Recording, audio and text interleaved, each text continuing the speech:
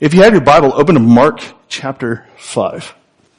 And I do want to apologize for one other thing. In your notes in the handout, I wrote the wrong verse reference, which the youth group will tell you sometimes I don't write down the right passage. Sometimes I'll say we're in chapter 2 and we're still in chapter 1 of John, even though I said we're in chapter 2. So on your notes, where it says just kind of under, don't be ashamed to ask God of what you ask God to do, or don't be afraid of where He leads you. Those first two verse references are not correct. They should be correct on the screen. So I apologize for that. Mark chapter 5. We're going to read the passage we look at today and have a word of prayer. Jesus has just gotten off the boat after cleansing a man who has many problems. And it was a legion of demons. In fact, when He says, "Who are you?" they answer back to Jesus, we're called legion because we are many. So we have that whole incident taking place on the eastern shore of the lake there. And Jesus is coming back, and He lands back on the western side, back on the Israelite side. He was over on a pagan area. So he comes back here, and what we find is the crowd is waiting for Him. And this begins to become a more and more common thing. He has a hard time going place to place, as you'll continue to see in his life. And it says in verse 21 of Mark chapter 5, "And when Jesus had crossed again in the boat on the other side, a great crowd gathered around them, and He was beside the sea." So He's barely out of the boat. And then then came one of the rulers of the synagogue, Jairus by name, and seeing, he fell at His feet. And he implored Him earnestly, saying, "My little daughter is at the point of death. Come and lay your hands on her, so that she may be made well and live." Verse 24, "And He went with Him. And a great crowd followed and thronged about Him. And there was a woman who had a discharge of blood for 12 years, and had suffered much under many physicians, and had spent all she had, and she was no better, but rather grew worse. She had heard the reports about Jesus, and came up behind Him in the crowd, and touched His garment. For she said, 'If I touch even His garment, I will be made well.' And immediately the flow of blood dried up, and it left her body, that she was healed of her disease. And Jesus, perceiving in Himself that power had gone out of Him, immediately turned about in the crowd and said, 'Who touched my garments?'" Before we go further this morning, let's have a word of prayer. We need to not only pray for ourselves in this moment and ask for the Holy Spirit's leading as we look into His Word, but we also want to lift up a prayer for those who protect us, who watch over us, who keep us safe, who keep us out of harm's way, for the troops, for the peace officers, and for the firemen who do a really good job of making sure that we can be here today, especially the troops who ensure our freedom that we have to be able to worship and celebrate the love that Christ has given us. So I want to do this. I want to ask Eric Ward, if you wouldn't mind, lead us in a prayer real quick. Have you ever needed something to happen? You just were desperate, or you needed your situation maybe to be different. That's where Jairus is at the moment that Jesus and His disciples get back off the boat. They had just seen a guy who had made a radical transformation, and there's no doubt that the word of what Jesus has been doing, or maybe had already done, had probably spread over to the other side. And so here comes the ruler of a synagogue. His name is Jairus. Now, we don't know officially what his role is in the synagogue. There were two kind of basic lead roles there. You would think of one of them as an elder and teacher, whose job would be, obviously, the spiritual influence, the spiritual teaching of those who came to the synagogue to worship. They were in charge of everything from the worship to what was going to be taught there. There was also another person who was basically what we would kind of call a deacon, who was in charge of the facility and the upkeep and things of that sort. It's implied in the passage Jairus probably is more on the elder side of things, elder teacher side of things, but we're not sure. But we do know this: he's an authority figure locally, especially religiously. He's the kind of person who the people look to for a little bit of guidance. Probably the kind of person who people look to for advice when they're facing what they face. They respect him, and his position commands a little bit of that respect. So it's in this moment that Jairus isn't as much the ruler or a ruler of the synagogue, that he is a dad. Because that's what he is when he comes to Jesus. He's not this authority figure. He's a dad with a need. And the need is that he has a little girl who's close to death. In the middle of a crowd of people, more than likely the people who come to the synagogue where he holds his position, he humbles himself in front of Jesus. Now we're not told what the infirmity is, but we know that he is desperate enough in this moment that he chooses to come to the one who has been healing others, who's been changing the lives of others, who heals the leper with a touch, even though he could have done it with a word. And I love the reaction of our Savior, because then there's no hesitation. Jesus gets off the boat, and we don't even really have a red letter, what I would call a red letter response. If you have a Bible where the words of Jesus are written in red, we don't even have a red letter response where Jesus says, okay. Clay, he just, sure, let's go. I mean, that's our Savior.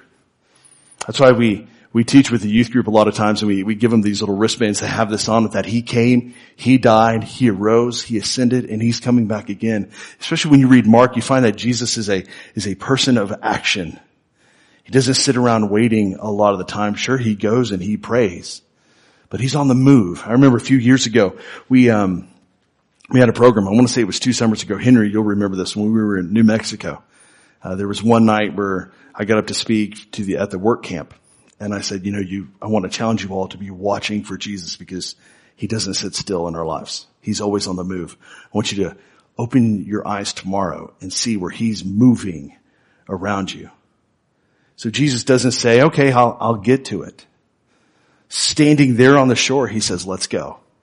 Now, they were probably near a town, so they probably didn't have very far to go. But what happens in this moment begins to become very typical of where Jesus goes into populated areas. He takes a few steps, the crowd gathers. So he's not getting very far, and they're crowding in around him already.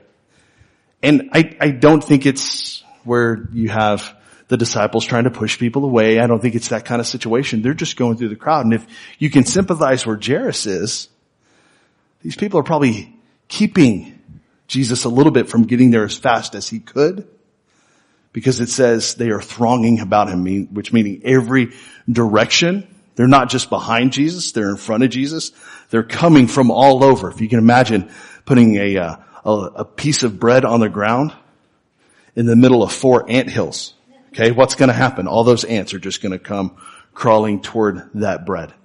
My grandfather had yard birds, I guess is the best way to say it. He didn't have any sort of chicken house. Okay, the hens had nests that were up high, up on like his outbuildings on his little farm. But they had those chickens. I really thought they were pets. I never knew for a long time that they ate those same birds.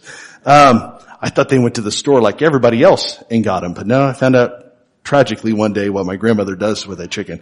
Anyways, so my grandfather could walk out the door, the back door especially of his little farmhouse. You know what would happen? Animals. And not chickens. Chickens, yes, but dogs. And my grandfather had a pet turkey. His name was Tom. I kid you not. Real original.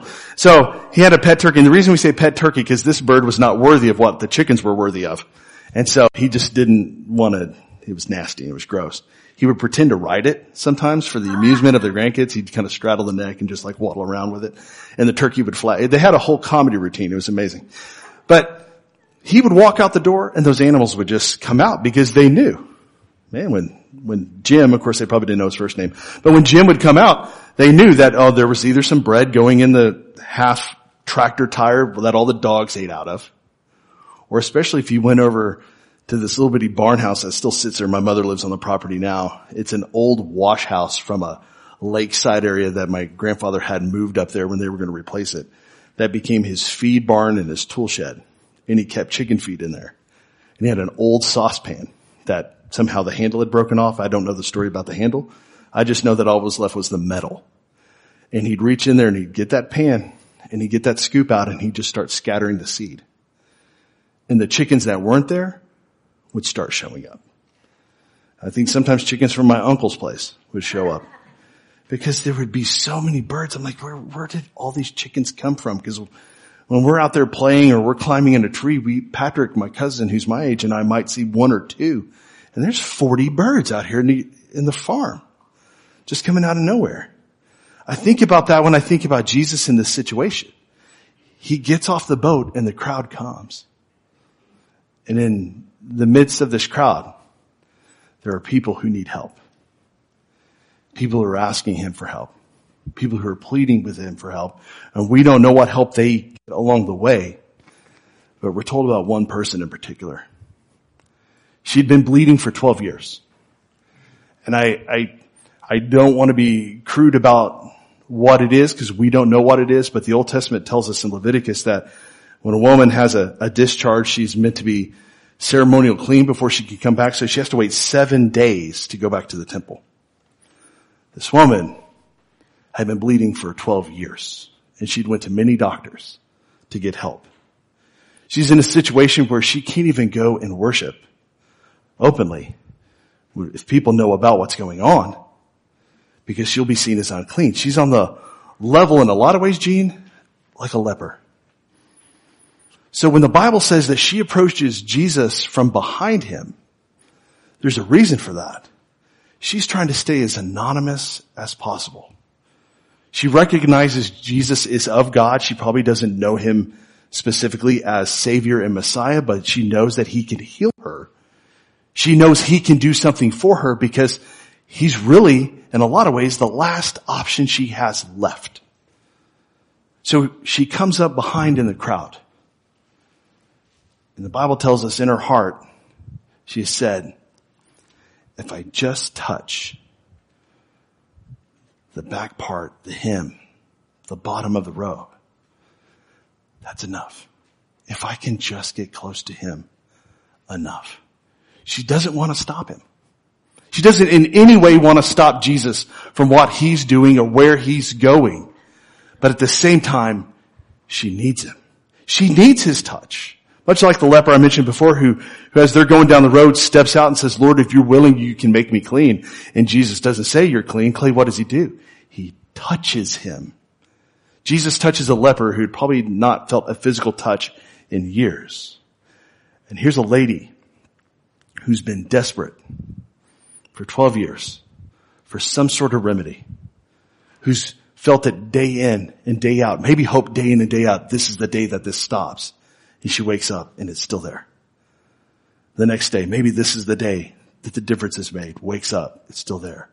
And she hears Jesus is coming and she approaches him from the back. And I'm one of those who likes to imagine things. And I don't think it's up here. The way I see it when I picture it, she's down low. She's touching the robe where nobody else sees. Maybe she's trying to stay as anonymous as possible. But it's in that moment when she touches the robe that Jesus says one of the most awesome things. And sometimes, to me, it's a little bit funny because of the disciples' reactions. You know, Jesus says a lot of funny things, especially when you think about him now. Like when he says to the guy on the mat standing by the pool or laying there on the ground by the pool, who everybody superstitiously believes when the water ripples and you jump in the pool, you can get well. Jesus says to that guy on the mat who's lame and cannot walk, don't you want to get well? And the guy's like, yeah. And he said, okay, get up your mat and walk, go. You know, he says to the father whose son is going through the demonic fit on the ground. He says, how long has he been like this? Which is kind of a funny statement, really, when you think about it, to the dad. And the disciples are like, did he really say that? I think when Jesus says to Philip, I think it's to Philip that he says it to, as the crowds are coming in the day that he's going to feed 5,000 of them, he leans into Philip and goes, how are we going to feed all these people like that? Because it's later in the day when he feeds them and it's in the morning when they're coming. I think to him, he kind of smiled and said, because he knew what he was going to do. So he turns to his disciples and he says, who touched me? And this is an interesting little note. In Mark, it says the disciples say, there's people around you. It says the disciples, right? I think it's, Matthew. I'm getting confused. I think it's in Matthew where this is recorded. It says, the disciples said, there's people around you. Well, Luke, the great researcher, names one specific disciple, which is kind of interesting when you think about it, because a lot of scholars believe that Mark comes from Peter's perspective of what happened as they followed Jesus. There's few little tendencies in there that you think, oh, this is Peter's perspective. Guess who Luke names as the disciple who says, Jesus, who are we supposed to know who touched you? There's people around you. Guess who Luke names? Peter. Now Peter telling Mark, well, all of us disciples said that, and they probably all did, but Luke finds out from somebody, well, hey, I remember Peter specifically saying, how are we supposed to know who touched you? But it's an awesome moment because there's a crowd of people, okay? I've been in those moments where there's a crowd of people where everybody around you, the people next to you, behind you, even in front of you, you're all moving one direction. Everyone's touching you. And that's what they say to Jesus. What do you mean? Everyone is touching you. And Jesus is like, no, you don't understand. And specifically, I want to read what Jesus says in that moment. He says, who touched my robe? The disciples said to him, look at the crowd pressing around you. How can you ask who touched me? But he kept looking.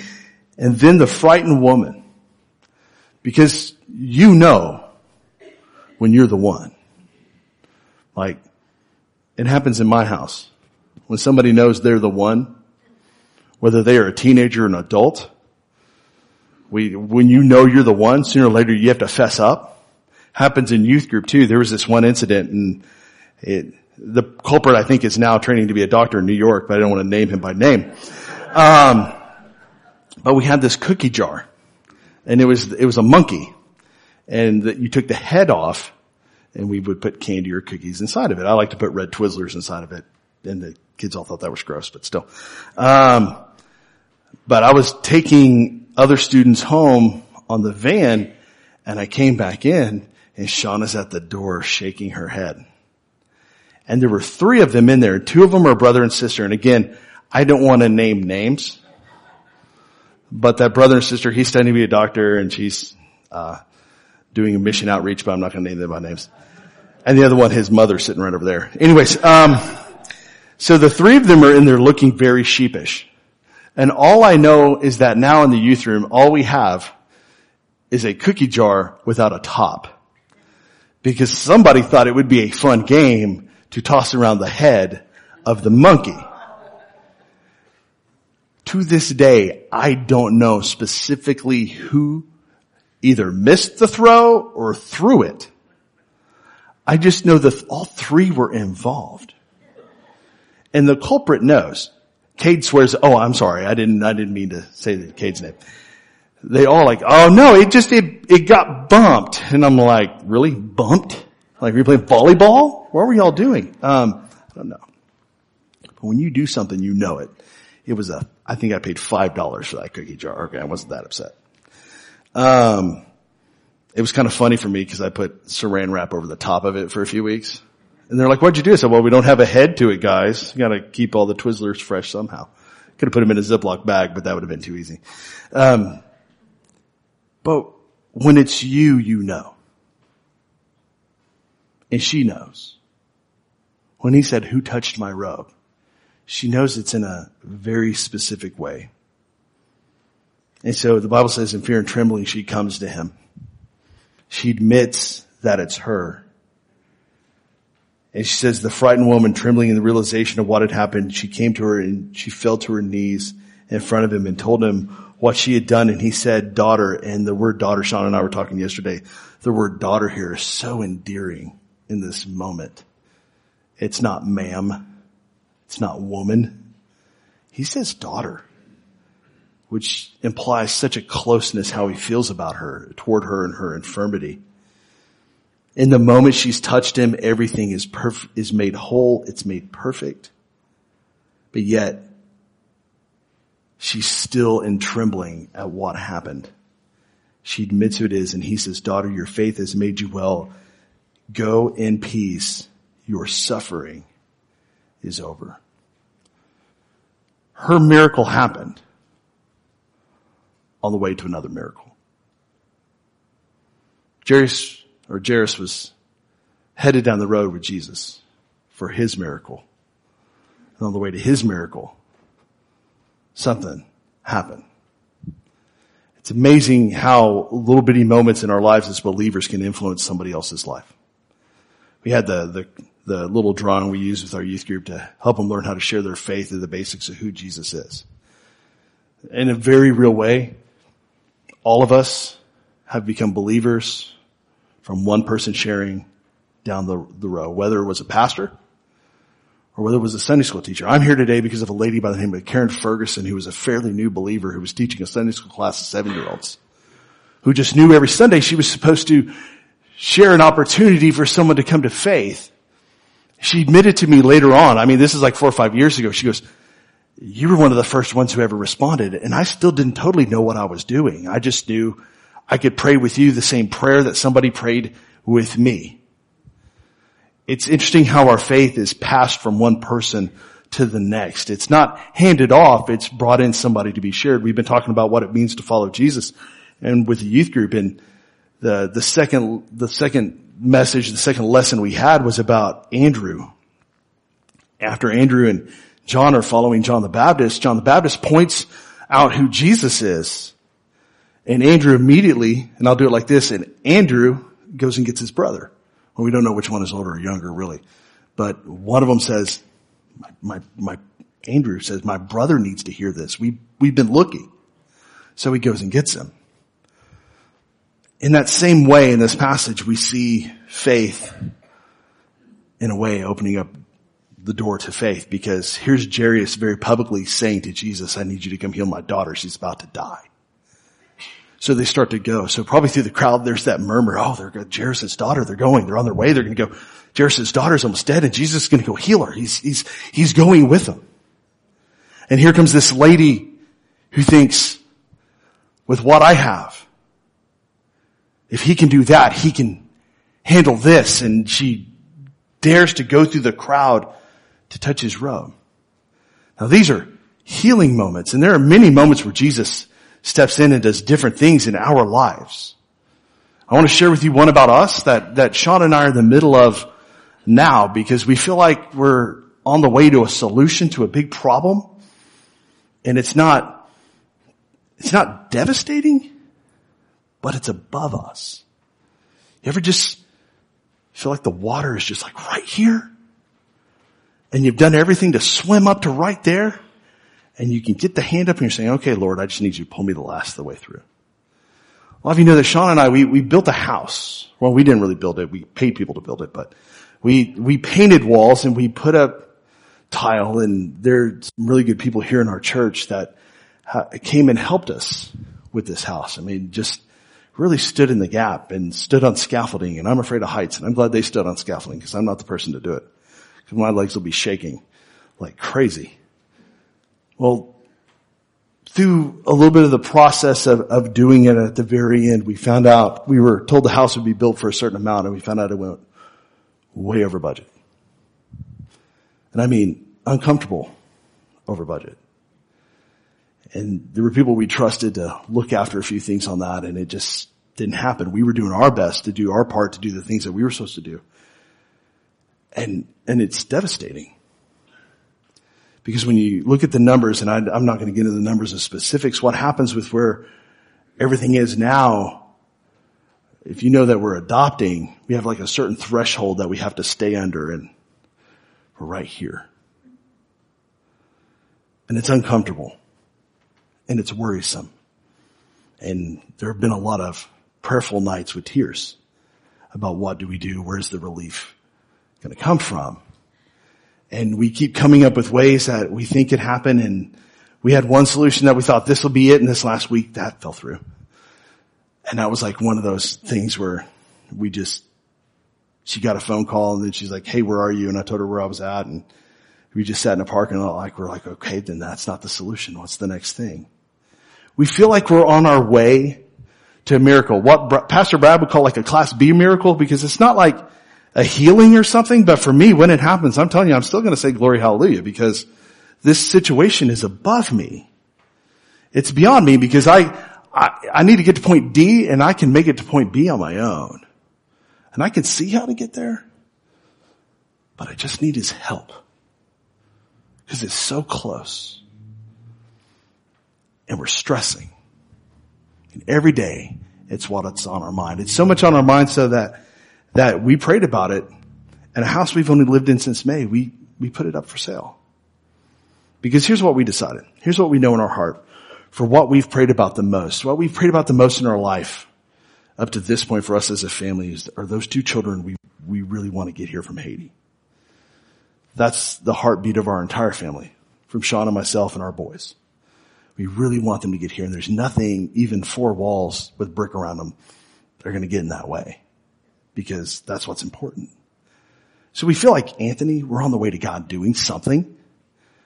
We're just not sure 100% what. And when I got to this passage, I started thinking about, you know what? Jairus walked up in front of that whole crowd and said, my daughter's ill. She's about to die. I need your help. And I got to thinking about my situation because I've been asking friends and family members all over. Just pray for us. Just pray for us because we don't know what we're going to do. I have to have an eye surgery to stop an issue from getting worse. I have to have that surgery in November, and you have all these things just kind of like piling up and piling up and piling up and piling up and piling up and piling up and piling up. And I get to all of it and I look at my list, and we all have that list. Just if you have that list of things you really need God to do, I just want to ask you to do one thing. Just lift up a hand and just say, I've got that list. And maybe it's not for you. Maybe it's for other people. My mother's list is like a front and back page probably that's shoved into her Bible. That's probably written all around one of my uncle's sermon notes because her brother is the pastor of her church, and they got a little country church out there in Arkansas. And knowing my mother, this is what she'll do. She'll be sitting there listening to him, and she's making notes in her Bible because she doesn't use the note page he gives for her notes. My mother's one of those people who makes little notes and references in the Bible and will write the date and the minister who preached that passage. Which is funny to me because she'd be like, hey, do you remember when you spoke from this passage at your grandparents' church? I'm like, I try to block that out of my mind. Because I hope y'all do too, because that was probably horrible. It was 8 minutes of probably a lot of She goes, oh no, it was great. I made notes. And I'm like, those notes were probably as long as my sermon was. There you go. But she makes those notes in her Bible. She probably got one of those front and back pages with, I'm praying for this person, I'm praying for this person, I'm praying for this person, I'm praying for this person. Flipped it over, praying for this person. Probably has arrows drawn where God answered the prayer right here, Because that's how my mother is. We get those lists, whether they're for ourselves or for others. And I say all that to say this, not to say, hey, feel sorry for James. Sometimes we don't need to be ashamed of what we're asking God to do. But for whatever reason, there's something inside of us that doesn't like to admit it. That we need help.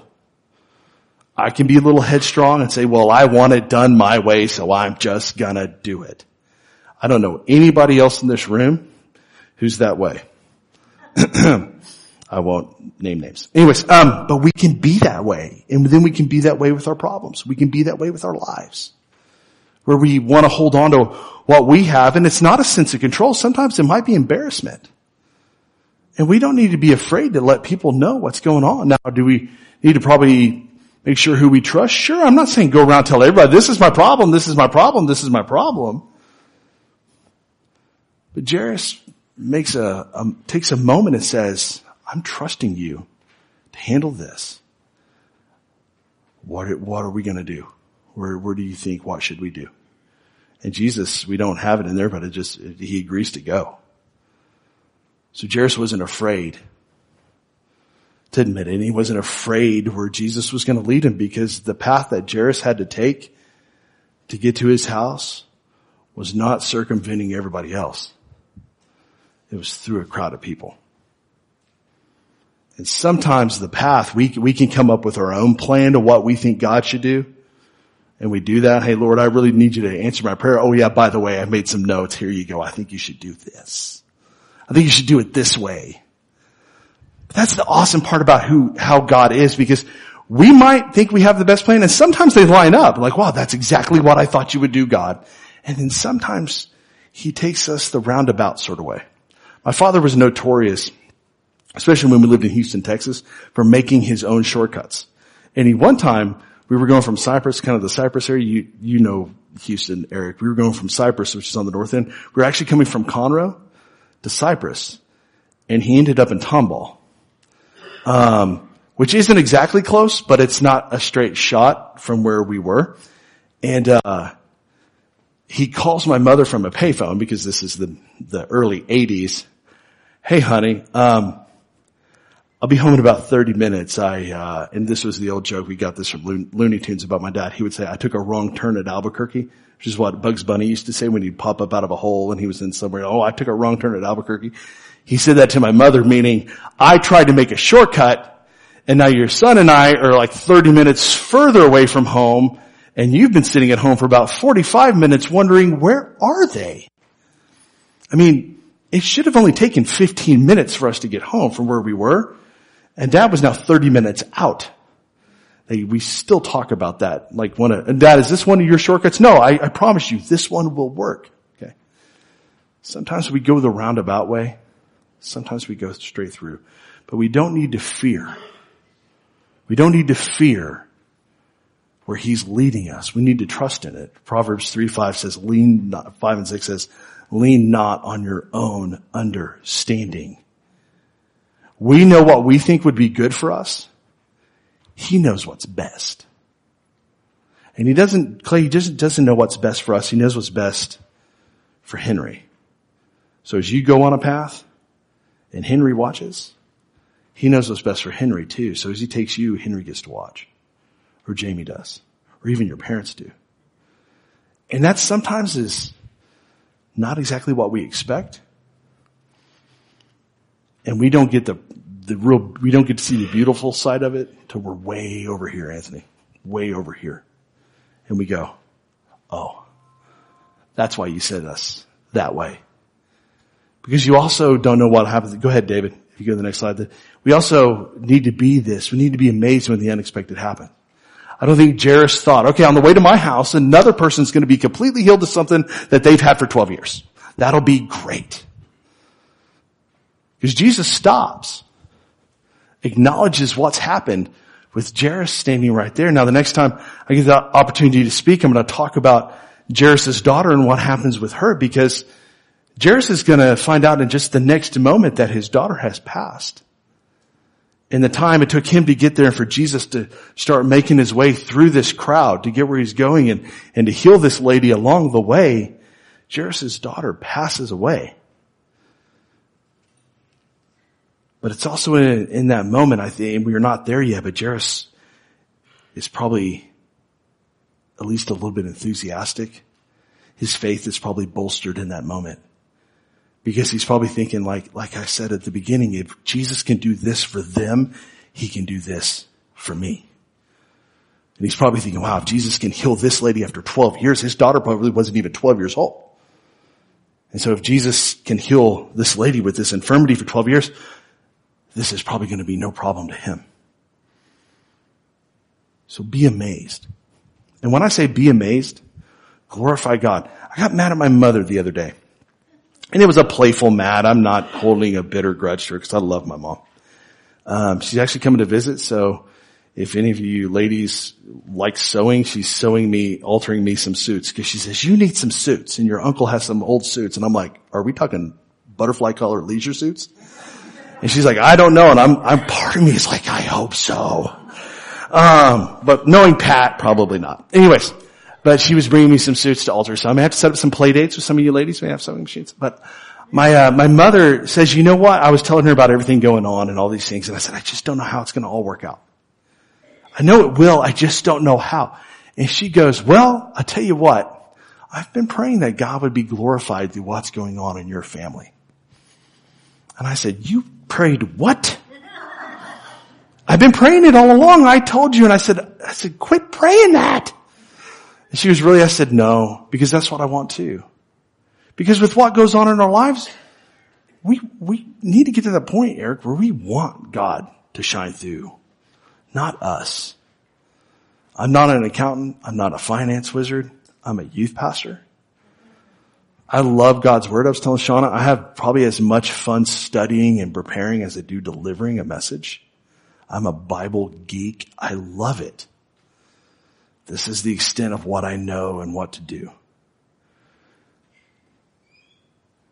So everything about my situation, which is probably very simple and is probably going to be one of those things where I'm like, way to go. On the way there, I want areas where I can say, God did this. Or God provided this. Or God made this happen. Because it's in those moments that we get to point people back to Him and not toward us. Because I have no solutions about anything. I just know we can pray. The other day I got to pray with Carolyn. After the surgery, like a couple of days later. And I remember sitting with Janice and her sister and them just talking about her feeling weak and worried about her. And the doctor came in and said she came through with flying colors. And I just sat there for a moment and went, okay, everything we're all worried about. And the doctor was like, oh, she was a champ. She came through flying. I mean, like, no worries. I mean, I was just like, are we talking about the same lady? But glory to God we were, right? And it's a beautiful moment when you sit there and you go, look at what He did. Or look at what He spared us from. Or look at what He led us through. Even if there's just horrible, hard moments that we have to go through, we can stand back and be amazed when the unexpected happens and we go, I may not have enjoyed the journey, but I'm glad it happened, Lord, so you could take me through it, which is hard to say sometimes. To say, I'm glad it happened. But if my kids learn something from what we've gone through, I'm glad it happened. If somebody else's faith is boisterous about what we go through, I'm glad it happened. And that's where the peace comes in. You notice He doesn't say your sins are forgiven. He says peace. Why? Because the healing she needed wasn't just physical in her body, it was in her heart. She didn't need to just know that the hemorrhaging, the bleeding was done. She needed to know everything was fine. Everything's okay. And in a lot of ways, it's not coming back. Go in peace. You're healed. It's over. It's final. It's taken care of. It's the tattoo I have on my arm, Tetelestai. It is finished. It's done. Go in peace. And that's really the big idea. And that's really the big idea. David, if you would go to that, I think that last one. The big idea is this, as we're on our way, whatever we're trusting God to do, whatever obstacle we're hoping that He can help us face, and whatever need in faith we hope He will supply, don't keep it to yourself. Share with somebody for number one, so they can pray with you. So they can pray in agreement with you that God's hand would be seen in the situation. But number two, so that when He does something, so that when God does something and brings you through it, they can go, wow, look at what God has done. Look at what God has provided for us. Because on the way to your miracle, someone else might experience a miracle of their own. And that's the beauty of our faith. Not just, the greatest beauty is that we have a God who sees past our sin and sends His Son, who dies on a cross for us, rises again after 3 days from the grave, and we can put our hope, our faith, our trust in Him alone. But another beauty of this is that we get to walk through this life together. Not by ourselves, but together. So that Gene can see what's going on in James's life. And then Wanda can see what's going on in Gene's life. And Doug can see what's going on in Wanda's life. And Ron can see what's going on in everybody's life because he's taller than the rest of us. You knew I was going to work in a height joke in there somewhere. But that's the beauty, because on the way to all of our miracles, something else can happen where God changes somebody else's situation. And that's what I'm praying for you today. Whatever you're facing, whatever you're dealing with, whether it's a healing need where someone is sick and hurting, maybe somebody's recovering and they just need just a little bit of extra grace today. Maybe it's a loved one who's just in a wrong place, in a wrong way, and they just need somebody to come along with a message of hope. And maybe it's your situation. Maybe you got one like us that you just don't know how you're going to get out of it, but you know God's going to pull you out of it, but you're not 100% sure. I want to pray for you today. Let's have a word of prayer. Lord, I just thank you for what you do for us. I thank you for how you speak to us, how you guide us, how you take every situation that we're in and you have a way of changing it for your glory. It's Romans 8:28. All things work together for the good of those who love the Lord and are called according to his service. So Lord, we pray that as believers, not as a room that has church leaders in it and a pastor in the room at the moment, but all of us who just, as we stand at the foot of the cross, are on a level playing field. We're all the same. We all need you. We all need you in different ways. Some days, some of us just need strength to make it through the day, and that's physical as well as it is emotional and mental. For some of us, we need a healing touch. For some of us, we need you to just touch different areas of our lives in order of kind of provision. For some of us, we need wisdom. Lord, help us. Help us not to just keep this to ourselves when you do something, but to tell somebody about it, to glorify your name through it, because that's really what worship is in its essence, is saying, this is what God has done for me. So I pray this today throughout the room, that you would help us to be able to share, not in a worrisome way, but in a very, in a way, as you said in your word, pray believing you've already received, Lord, for mine and Shauna's, our boys, our situation we're in. I believe we've already received it. We just haven't realized it yet. Our situation. I pray for those who are in the midst of turmoil, because there are way, way, way bigger problems than ours out there. I just pray that they would get that glimpse of hope, that how you reach down and touch one in the very same way you reach down and touch another. Lord, I thank you for how you've pulled us through so many things as a church, as individuals, and as a group. I pray that you continue to do that. I pray that your mighty hand would work. And Lord, I want to ask that we would be able to see it. And it's in your name we pray. And amen.